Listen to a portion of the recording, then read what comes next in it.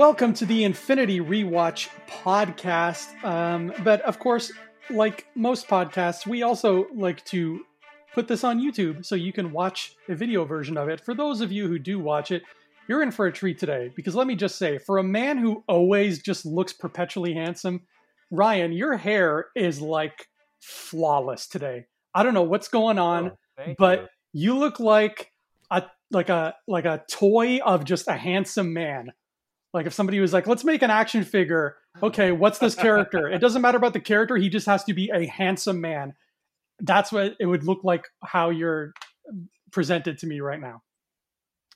Well, thank you for that. I will say, guys, a fun gift you can do for your friends. If you find an action figure that resembles a friend of yours, ask Fantasia to write a character biography about that person, and then take that biography and print it and then put it on the toy, and then take a picture of your friend and put that on the toy. Yes. And then if it's a talking toy, record your friend saying like 5 random lines and then put a little microchip in the toy. Boom. You've got like a personalized Buzz Lightyear. There you go. 100%. I think that's the best way to do it. But thank you, man. I appreciate that. You look great as ever. You know, I love your beard, man. The beard. Thank you. It's been such a journey for you and your beard, but it's just, I can't see you without it now. I know. I mean, it's funny because I'm watching, I'm looking back at my old footage I have my James Bond retrospective going on right now on my YouTube channel as I'm counting down to No Time to Die.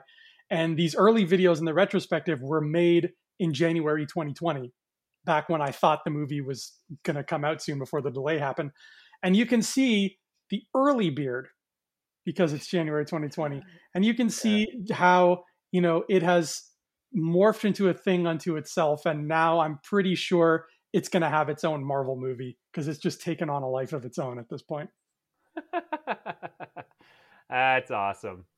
All right. Well, we're here. We're here for another episode of What If? What if? I would love to say it as like genuinely as Jeffrey does, but I can't. He has such a soft, lovely voice, but it's still so earthy, like it.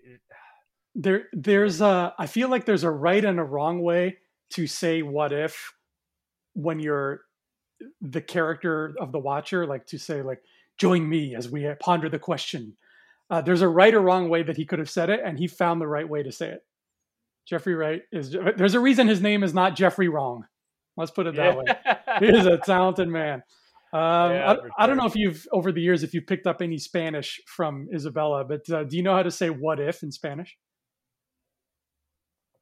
I do, but Isabella doesn't speak Spanish. That's right. She speaks Portuguese. She does. I've heard her swear. I've mostly heard her swear. And since it's so similar between Spanish and Portuguese, when the swearing comes into play, I always automatically go to Spanish. But do you know how to say what if in Portuguese? I don't actually, but I know how to say it in Spanish. Well, now we're just talking in circles.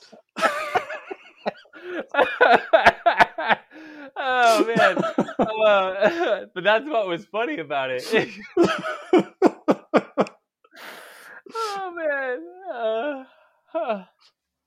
Anyway, so, and the reason why I know is because my Uncle Dave, very cool uncle of mine, he's like very trendy with the fashion and all that stuff. He would say, he's the one who called me RJ. That's where the nickname came from, RJ. Those of you who don't know, my family, my close friends and family call me RJ. It's just a cool way of doing it. But he would come up to me and be like, yo, RJ, ¿qué pasa? And that's the Spanish phrase for what's up, as far as I know. For what's up. Okay. ¿Qué pasa? ¿Qué pasa? So what if might be like K ... upside down exclamation mark. ¿Qué? ¿Qué? If anybody is a Spanish speaker out there and you're listening, tell us how you would say what if. I'm trying to think of how we say it in Maltese, and I don't know. Maltese is weird. I don't know what the proper word for it is. It's probably something outrageous. Speaking of outrageous, Killmonger. Yes. That guy's a big meanie. So meanie. No matter what multiverse you're in, he's still a meanie who cuts his chest and just murders folks. Yeah. Okay. All right. I was gonna try to follow our formula here, but like walking through the episode, but I'm just gonna go all over the radar on this one. I like that they're bringing back villains in What If, because it's good to see these villains again. Killmonger, really cool, really awesome. I like the randomness of this episode. Like, hey, what if Killmonger was where Tony was and he saved him in this whole 9 yards? And I like seeing Ulysses Claw again, because he is an incredible villain who did not need to die in the MCU, but in order to propel the story forward, he needed to die, which is unfortunate. But I really like him, and I really like Andy Serkis as a character actor, and it's incredible. So here's the thing: what I don't like about this episode is, and Isabella was right, and I wish I could quote her verbatim here, but she's not around right now. She's downstairs. She was saying the problem with this episode, and I wholeheartedly agree, is that I feel like this episode kind of ruins the impact that Killmonger had as a villain in the original. Okay. It kind of, in my words, it kind of neuters him a little bit, because like, here's the thing, right? Like, the big thing about Black Panther is they all celebrated Killmonger because of his goals, right? He was kind of like, he kind of realized that what he needed to do in order to, let me rephrase it. He was right. In the end, he was right as a villain. Like, he was right about his perspective. Yeah. Now, did he take it too far? Probably. He probably took it a little too far. But it doesn't mean he wasn't right. He was very much right about, like, need to split the resources. You got to give, we got to support our people and all this stuff. And that's what made the conflict between Black Panther and Killmonger so good. And for Black Panther to learn from that was amazing. And then in this episode, they kind of just like made him way too evil, like to a point where it's not even like he was right anymore. It's just like, man, he was so bad. Like, he's just such an evil person.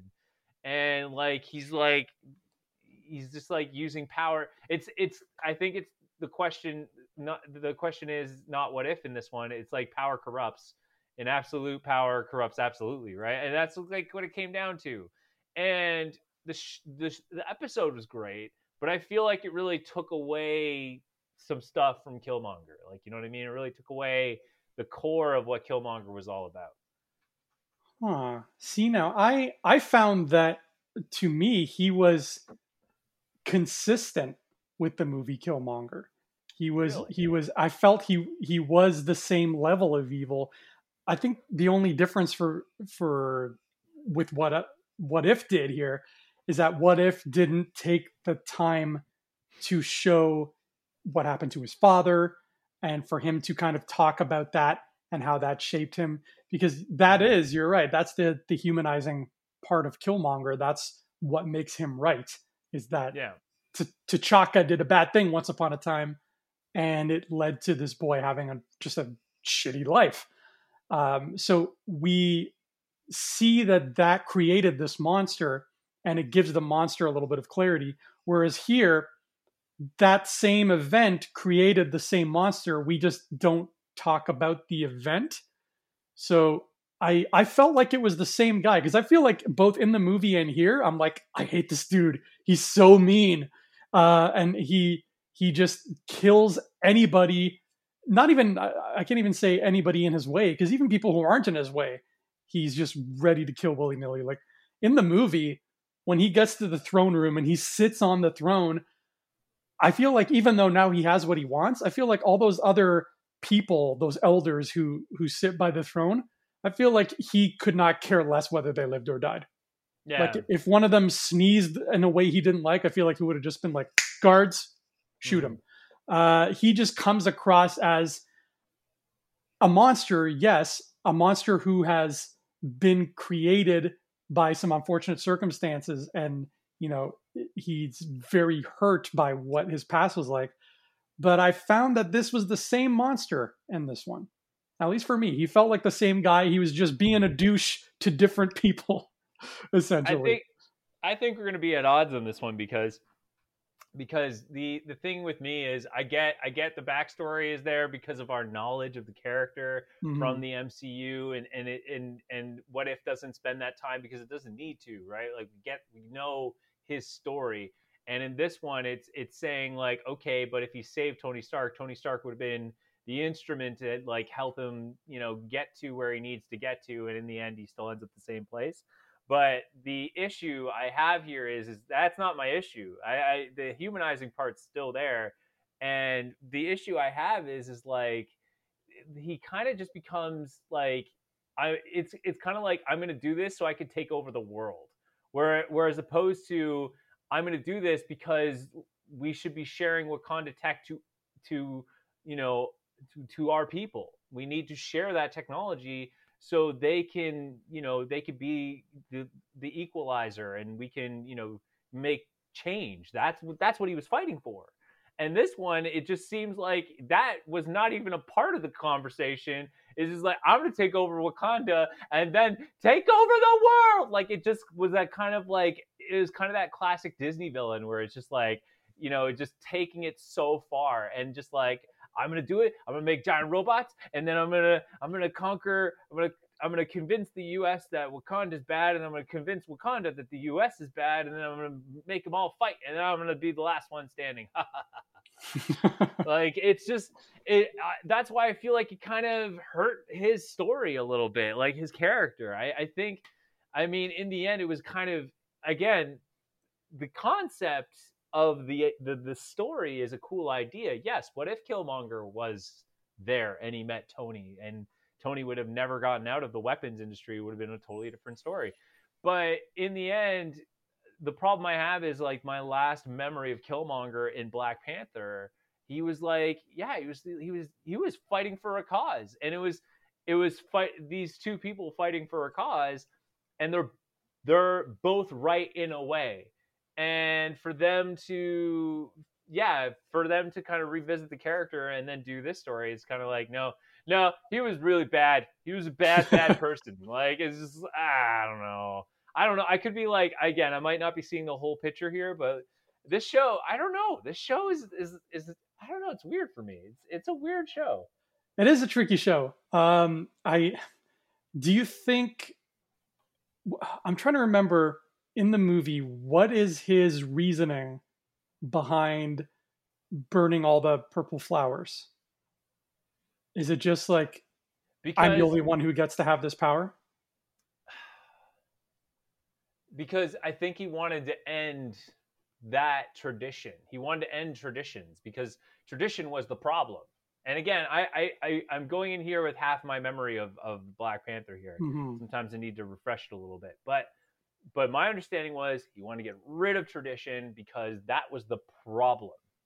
And because he was still part of that last experience, it's like, okay, I'll just live with it, whatever. But it's just like he wanted to get rid of tradition because that was the problem. And, Wakanda's sitting on this amazing metropolis of technology and opportunity and all this stuff, and they're just keeping it to themselves, and that's a problem. And it's like, no, we need to give all of our people equal opportunity and resources they need to better themselves and make change. Now, but the problem is, I think he was obviously giving all these resources and potential weapons and stuff to things that might go into the wrong hands. And that's kind of the gray area of where his issue is. But in the end, his ideology was like, we need to give our people the means and the tools to create real change. Okay.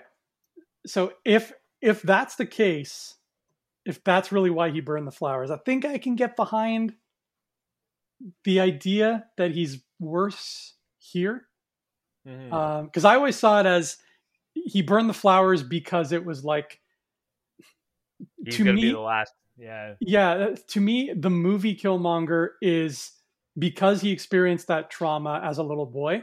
To me, he's still stuck as that little boy. Mm-hmm. And burning the flowers was the little kid saying, "If I can't play with the toys, nobody can." And just being like petty about it. It was petty. It came from a place of pettiness. Right.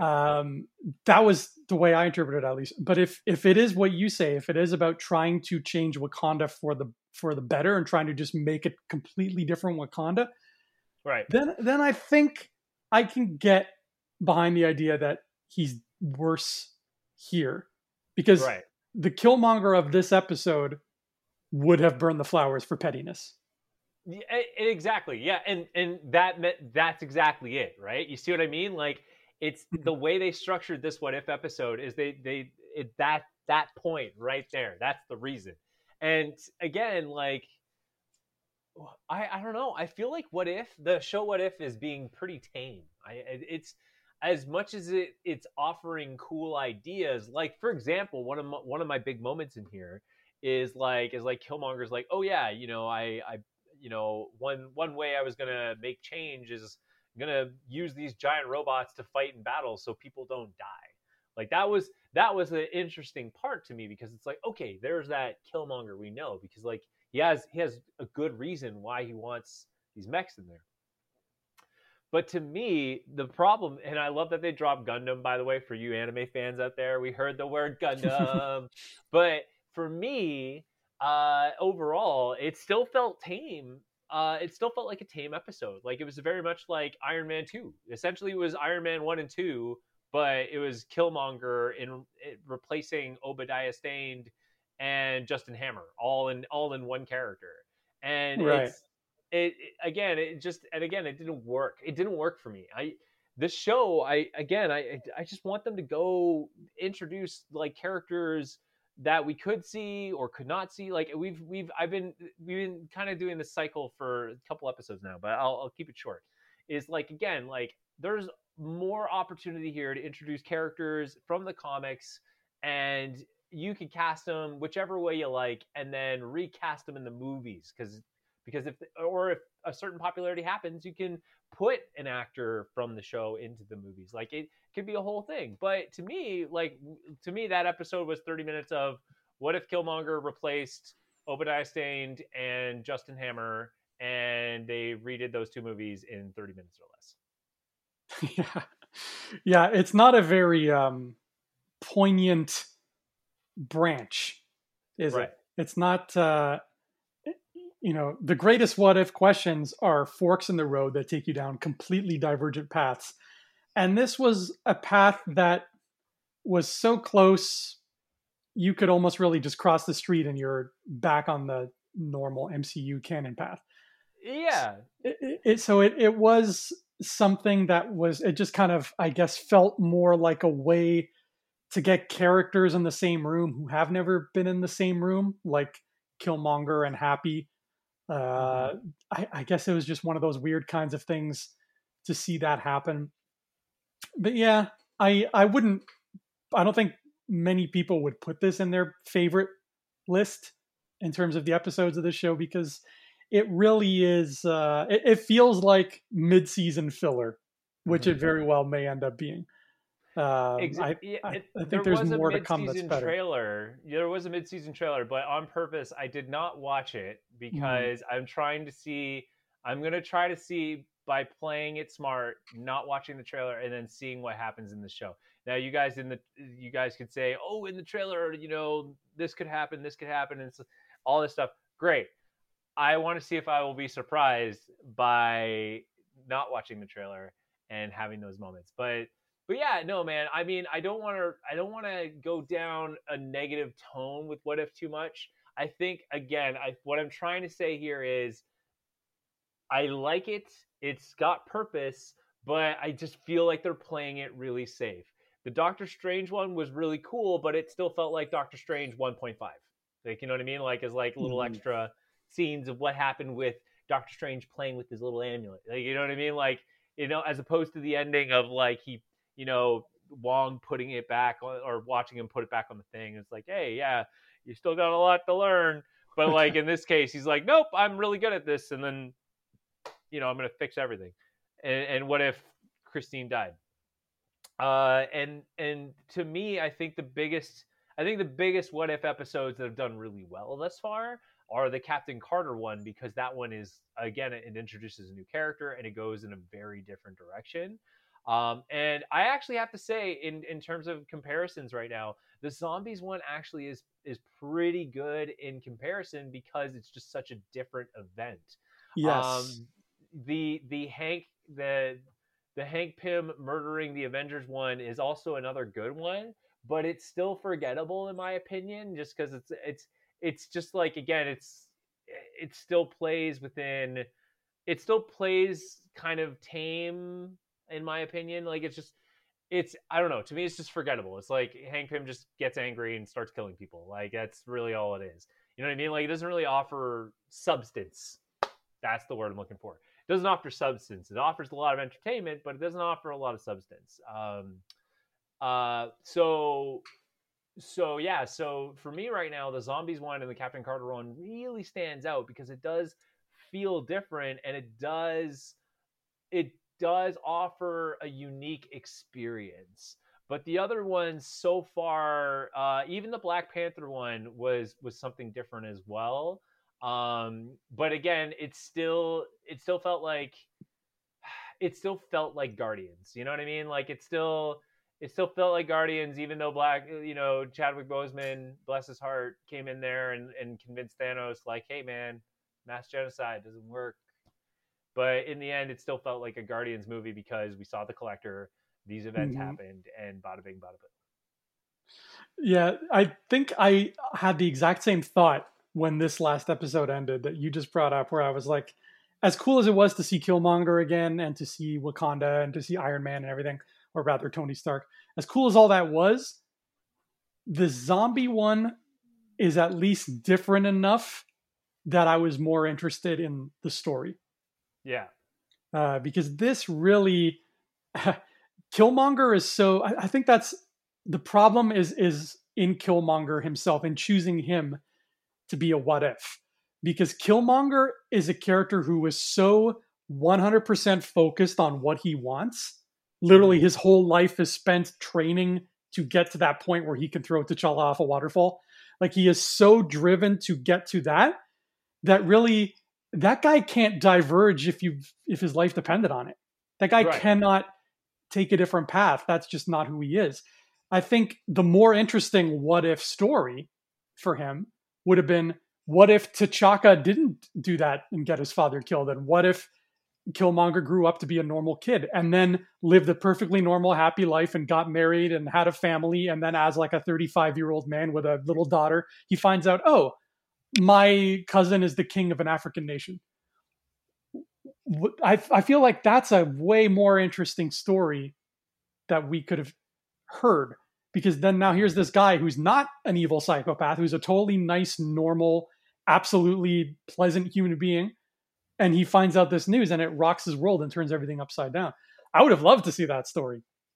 Yeah. I mean, here's the other thing, right? If Killmonger's values were in creating is essentially like using the means and resources to give everyone the opportunity, you know what I mean? Like to build, to help his people. When he was hired by Tony Stark, why didn't they just build Iron Man armors for everybody? You know what I mean? Like I know Tony wouldn't want it in the wrong hands, but if he looked up to Killmonger as much as he did as a soldier, then why didn't he be like, okay, why don't we start making like why didn't he start handing out Stark tech in a different way? You know what I mean? Like using those like to just kill him and just like, and then go to Wakanda and kill that, like essentially killed, do the whole thing with killing them and all that stuff. Like it just made it, like him taking over Wakanda, it just made no sense. Like he literally could have essentially aligned Stark up to the, actually, yeah, He could have aligned Stark to get him on board with the whole vibranium thing, and then convince the Wakandans to trust him as well, and then be the outlet of Stark Tech and vibranium. He could have literally been the peak of it all. Yeah. And he just like, I have to kill Tony Stark in order to take that power. I have to kill well, not kill Wakandans, but I have to convince the Wakandans that I should run the whole thing. And then, I'm gonna take over the world, kind of thing. Where it's literally he could have used his powers to convince everybody, and then he would have had the same result. Yeah, there's a lot of different roads this could have taken, and I don't think they picked the most interesting one. And it's funny. I was trying to remember before I set up and we started recording. I was trying to remember how this episode ends, and I couldn't. What happened at the very end? My memory is taking me up to he turns the robots back on, and then I remember what happens. What happens? So, oh man, oh god, what's her name? It ends with Pepper Potts meeting with T'Challa's sister. Right, and she says like, "I'm gonna help you take this guy down because I know he's bad news." Yes. Okay. Yeah, that's it. Mm-hmm. Yeah. See, it really just kind of squeaks out into something that's too similar to Iron Man and too similar to Black Panther to really feel like a what if at the end of the day. It is very safe. And I mean, I've seen what if comics where like the Avengers were in medieval times. Like that to me, like that's a concept, right? Like what if the Avengers had to time travel and solved like something in medieval times? What would they look like? How would they fight? And I vividly remember like images of Iron Man as a knight, and to me, like already those concepts, like it almost would be kind of an Army of Darkness moment with Tony Stark being in medieval times, because you'd have to come up with all these like crazy inventive ways to like essentially recreate Iron Man, which is fun. Like that to me is cool. And then like Cap would essentially like be the symbol of like moving forward, you know what I mean? Like be the symbol of progress essentially in medieval times. Like all these little things, that to me is like a what if, like that kind of thing. Whereas all these are just kind of off plays of the movie, and the concept at first is great, but going back to what I said in a previous podcast, it kind of feels like the why is the rum always gone joke. Just kind of like that constant joke, and it's played its course, and it's like, okay, let's get weird, like let's do something cool. Well, they are constantly putting Christine Everhart back front and center, so they did. I saw it. I was gonna text you too. I was like, oh man, they put her back, AJ back, but it's not. She's not Annihilus. No Annihilus. Well, they got to build up to that, right? They're showing her. It's like we got to see Rhodey for a little bit before he puts on the War Machine armor, right? So they wanted to remind us she exists, so that when Avengers 5 Annihilation comes out and she's like, "Behold," then we can. Because I was actually thinking the other day, I was thinking of like, the big villains of Marvel, like your Thanoses and now your King the Conquerors or whatever. And I was thinking, does Marvel have a villain that the MCU could use as like a big villain who's the villain of a whole saga, not just one phase? Do they have a villain who fits that mold who's a female character? And I was thinking, I couldn't think of one. And I was like, well, we can always just make Christine Everhart a Nihilus. We're there. So you're welcome. I mean, yeah, there's a couple they could do that could be carried on through. The trick is they kind of used one of them Enchantress in a Fox movie. Well, in a Fox? Yeah, and Enchantress would have been one. The Fox movie, they used Madame Hydra, and she would have been perfect, solid villain to like carry through. Which is that the old Captain America movies? Which movie are you talking about? First of all, how dare you, sir? How dare you slander Captain America movies with a Fox name? I'm talking about X-Men. X-Men. in Okay, when did they use Madam? Wolverine's in the Wolverine movie, the first no, or sorry, the one in Japan. They used Madam Hydra. They did. They Wow. did. Are you talking about the blonde lady? Yep. Are you sure that was Madam Hydra? I thought her name was like Venom or not Venom, but like poison poison snake. It, It was some like snaky thing. exactly. She's a snake. And She clearly it, was not a memorable character. it's Uh, clearly yeah. Yeah, no, yeah, I'm pretty sure she was where's it's not Logan, is it? No, Logan was the old one. no, you're thinking of The the Wolverine. the Wolverine, yeah.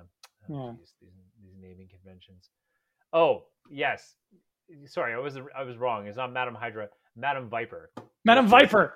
Yeah. yes. Yeah. Which is again that same villain. I'm still thinking of sort of the same villain. Actually, there's a Mhm. Madam Hydra. She's slightly a little more intense. But yes, Madam Viper is another perfect example. Leader of the Serpent Society, and Ooh. and could have been a great character to carry through, but they But didn't do do that. you think that character is like a Thanos or Kang level villain? Because that's the kind of villain I'm looking for here. Is there a Thanos or Kang level female villain in Marvel?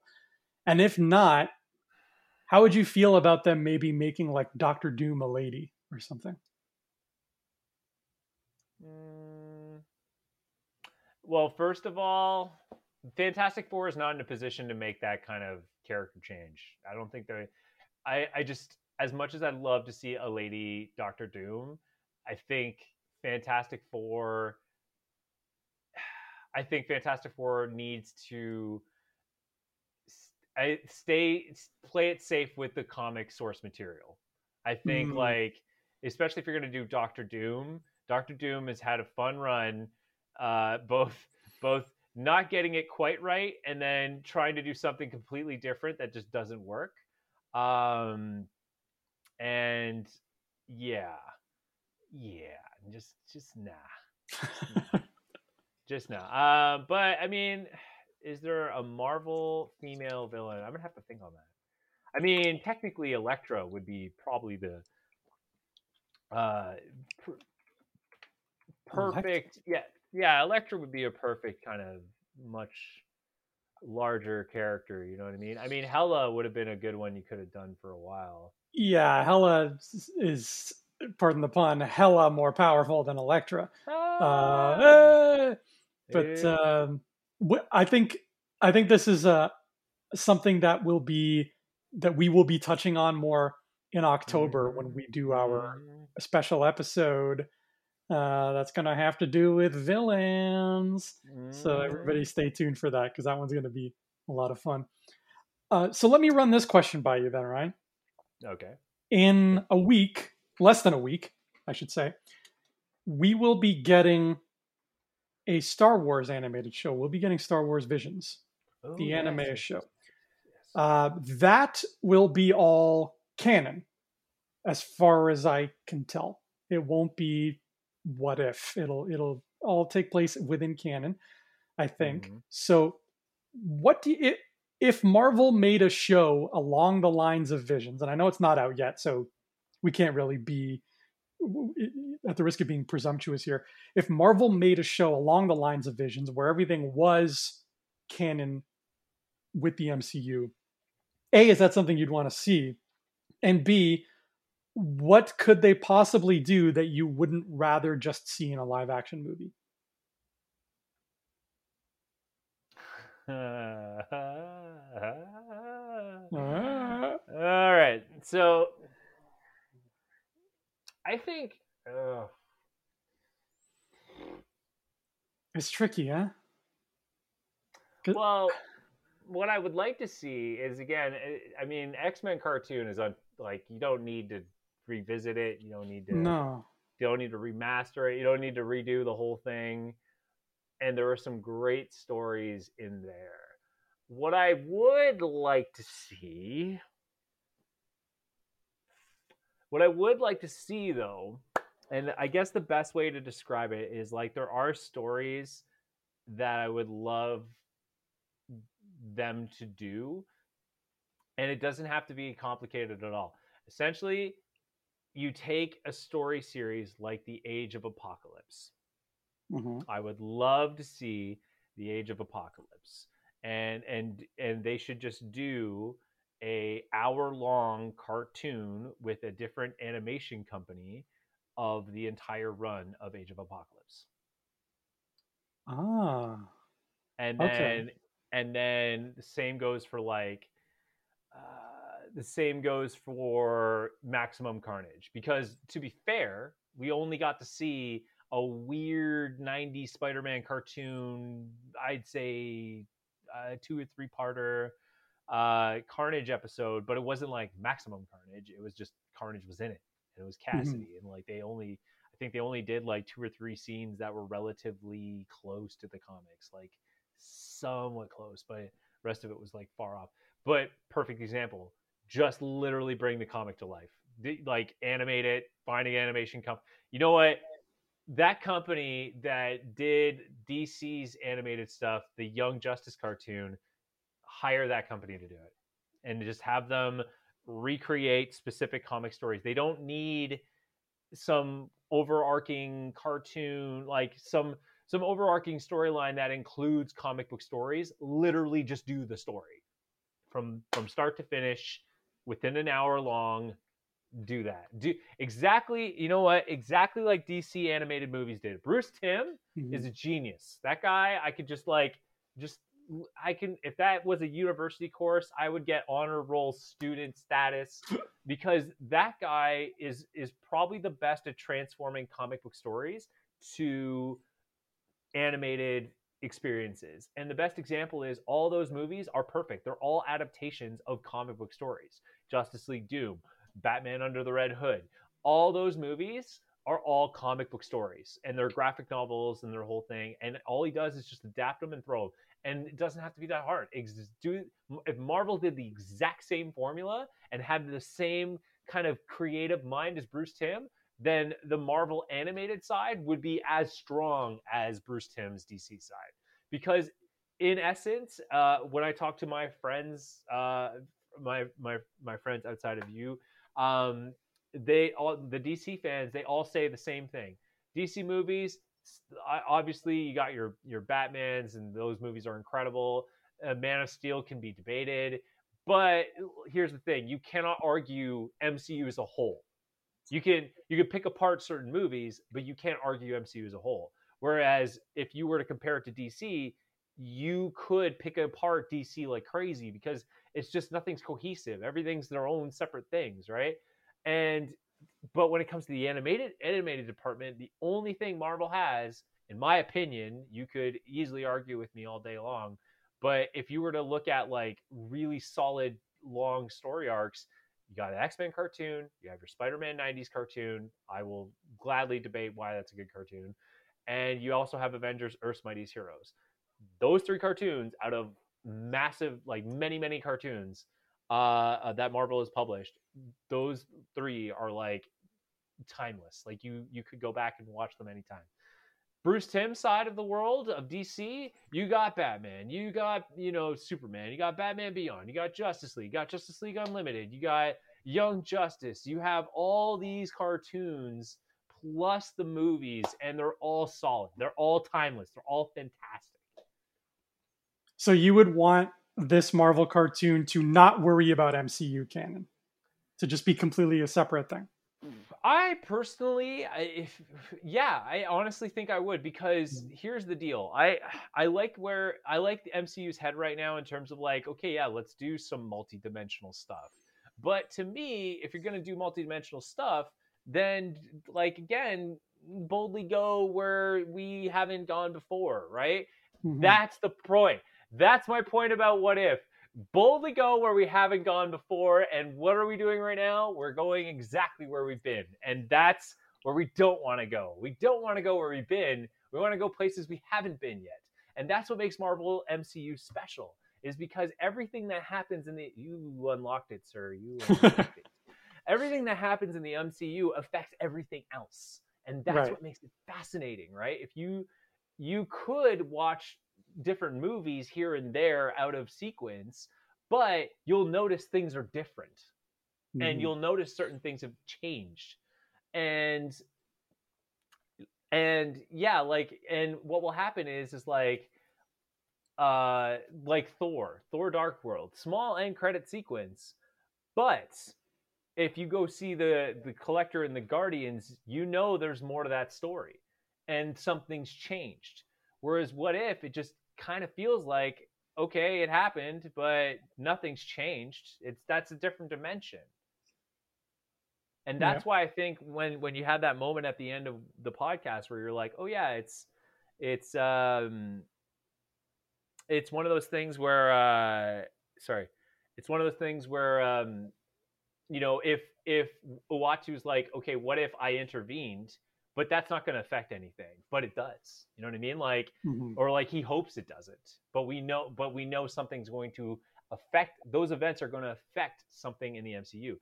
Now, of course, the interesting thing is like at the end of the whole thing, the end of the whole What If, they could do something like a small scene that's going to affect the entire MCU.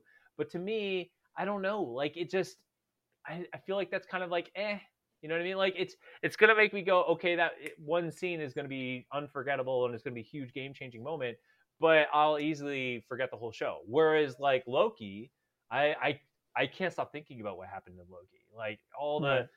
the things that not only transform the character but transforms the event and the timeline, and like those last, even that last episode, the entire episode, which is like 40-ish minutes, 50 maybe, um there's so many things that change the timeline and like can affect everything. It makes you think about the whole thing.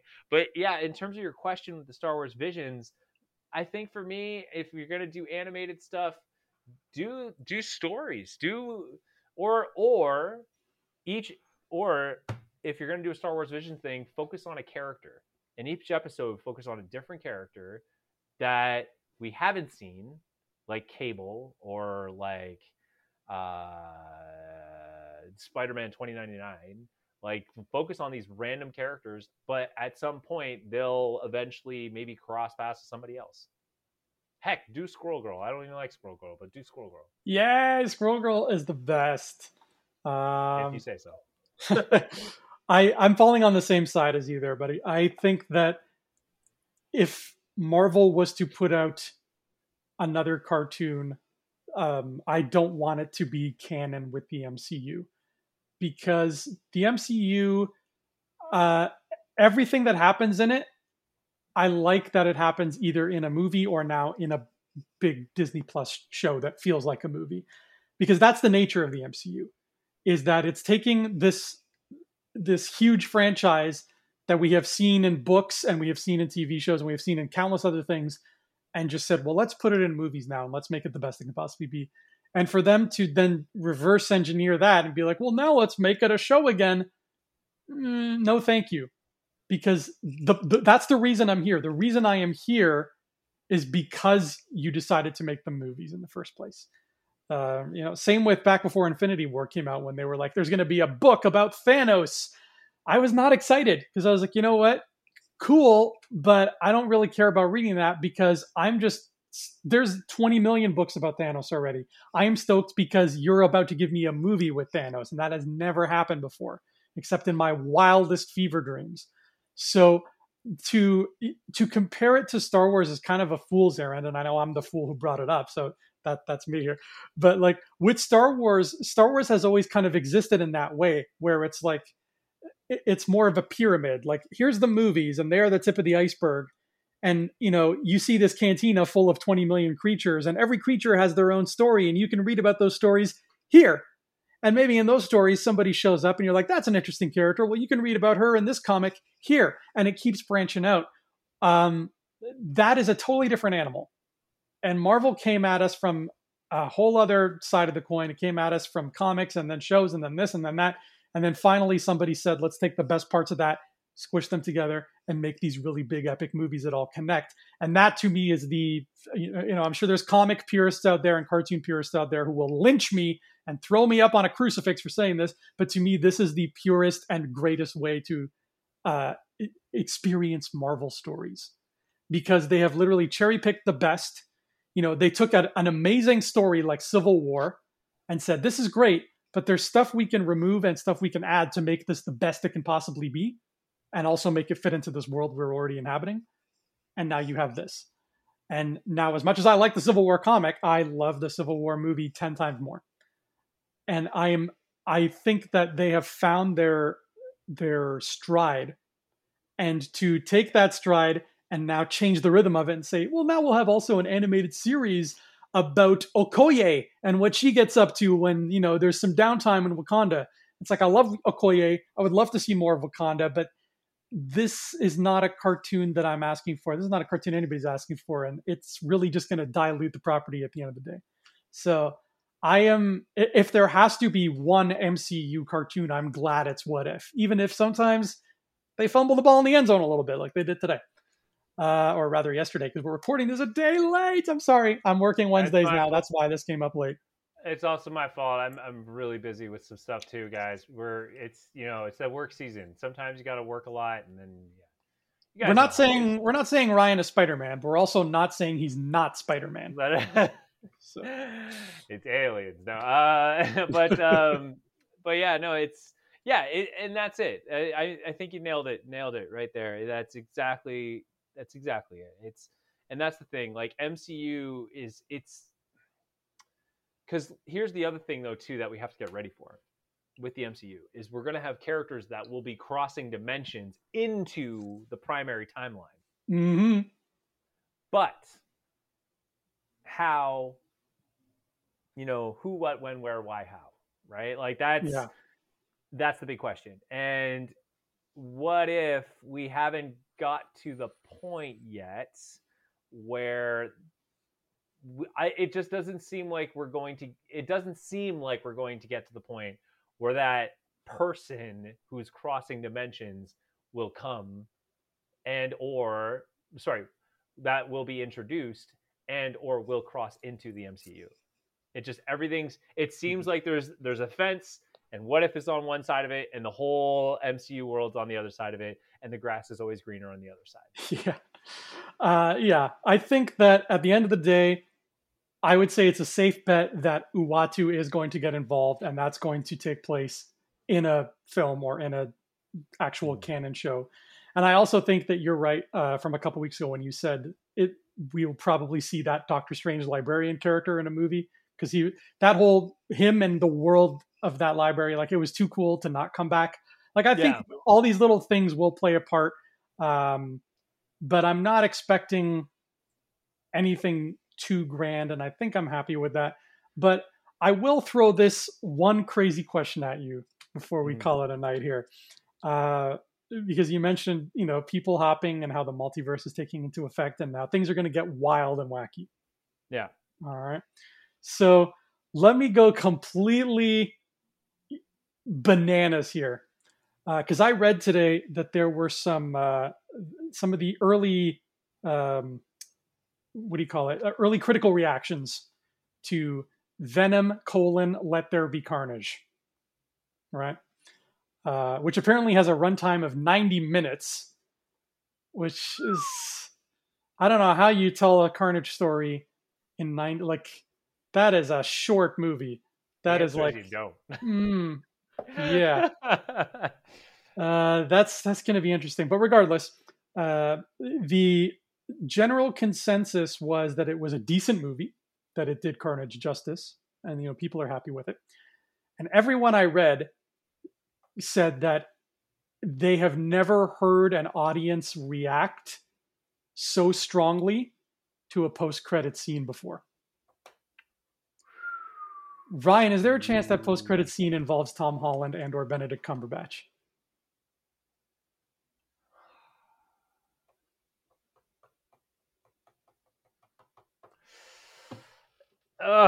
That's a damn good question. I didn't know. I haven't heard any reviews or any. I haven't actually, surprisingly enough, I haven't seen any like comments like that. So I think they just came out today. Like, this is fresh. So fresh off the press. It's possible, because here's the thing: we've already seen in the trailer for Morbius that Adrian Toomes is there, so Hmm. there is some like cross stuff happening.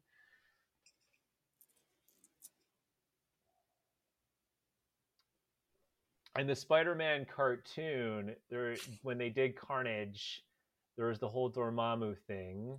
There was. You're right. He was very linked with Doctor Strange for some reason. It's very possible. I don't know. That question has a lot of weight to it, and problem I have, there's part of me that's like, what would stop Doctor Strange and Tom Holland to come over there and be all like, woo, yeah. But to what end? Why? What's the motivation for him to find Eddie Brock in the first place? Well, I I might be just plucking the low hanging fruit here, but I think to what end is we finally get to see a good Spider-Man and Venom on screen together. Yeah, but again, yes, it's great that you want that fan service, but the issue I have with it is like, where's the story? Like, how's the story Mhm. work? How did the two stories come together? Because I remember Venom, the first one was, Your favorite movie of all time? it was all over the place. I don't involved rocket ships and just oh man, science facility and all this whole 9 yards. I don't know. I don't know. I think it's very possible. You're not wrong. I mean, Spider Tom Holland meeting Eddie Brock for the first time would be epic. Um, we don't know what that spell is going to do in No Way Home. We don't know what's going to happen. Are they in a different dimension? Have no idea. The other thing is, like, even Doc Ock, is that the Doc Ock from Spider-Man 2, or is it just a coincidence that they casted the same guy and he became Doc Ock in the events that happened in No Way Home? Right. I don't know. I don't know. As a fan, what I want to see, if that reaction is as big as you're saying, and I think this is why you're asking me, as a fan, what I'd like to see is the Daily Bugle, is have Eddie Brock apply for the position at the Daily Bugle, and Tom Holland's applying as well. Ooh. That's the only Yeah. thing I can come up with that would put all the chess pieces in the right places. You know what, dude? I really like that. I really like. Imagine it's I can just see the cinematography now here. There's a medium shot of Eddie Brock, and he's like, I'm trying to do the accent Tom Hardy does because it's ridiculous. I'm a reporter. I just want to come over here and apply for this job. And then reverse shot, and it's J.K. Simmons sitting in the desk, and already people go nuts, right? Already people are like, ah. And he's like, I like you, kid. You're hired. Well, maybe you're hired. Maybe I'll freelance you, but you're the second applicant I've gotten today. And then we cut to a wide shot, and there's Peter just standing next to Eddie. He's like, "Hey, how's it going?" And that's where we cut. Exactly. And that's exactly it. Like, that's how I would picture it. I would even do like Holland walks out as Hardy walks in, and Mm. Hardy comes in to say, as you see Holland leave, and Hardy goes, "Oh, I got video footage of Spider-Man that you'll want to see," or something like that, right? Right. And then Holland or J.K. Simmons goes, "Oh, the kid that just came in already offered me a story. What do you got?" And then Uh, kick it off that way, something like that, something along those lines. and then the symbiote's like, Eddie, let's eat that boy. And That's a stupid thing I don't get. I mean, it could be a comic book thing, but I don't ever remember Venom in the comics being like, "I'm going to eat this person." I know he said he would bite them because he's poisonous, but I don't remember him ever actually saying he's going to eat somebody. he's a cannibal, I don't yo. know. He's got to feed somehow. Remember all that raw, nasty chicken that he made Eddie Brock eat in the first movie, and then he puked? But that makes sense to me. Like, that's kind of funny. But Yeah. a whole person, it kind of breaks the reality for me of like the character. But here's the thing: is what I will say about Venom is that it kind of feels like this is a millennial version of Venom, and that's what bothers me about it. I don't know how Millennial. else. Yeah, like it just feels. Again, I think the problem is it just feels like, oh, we need Venom, and it's like you don't need Venom. You want Venom because everyone knows who Venom is. You don't Hmm. need him yet. You have no you again.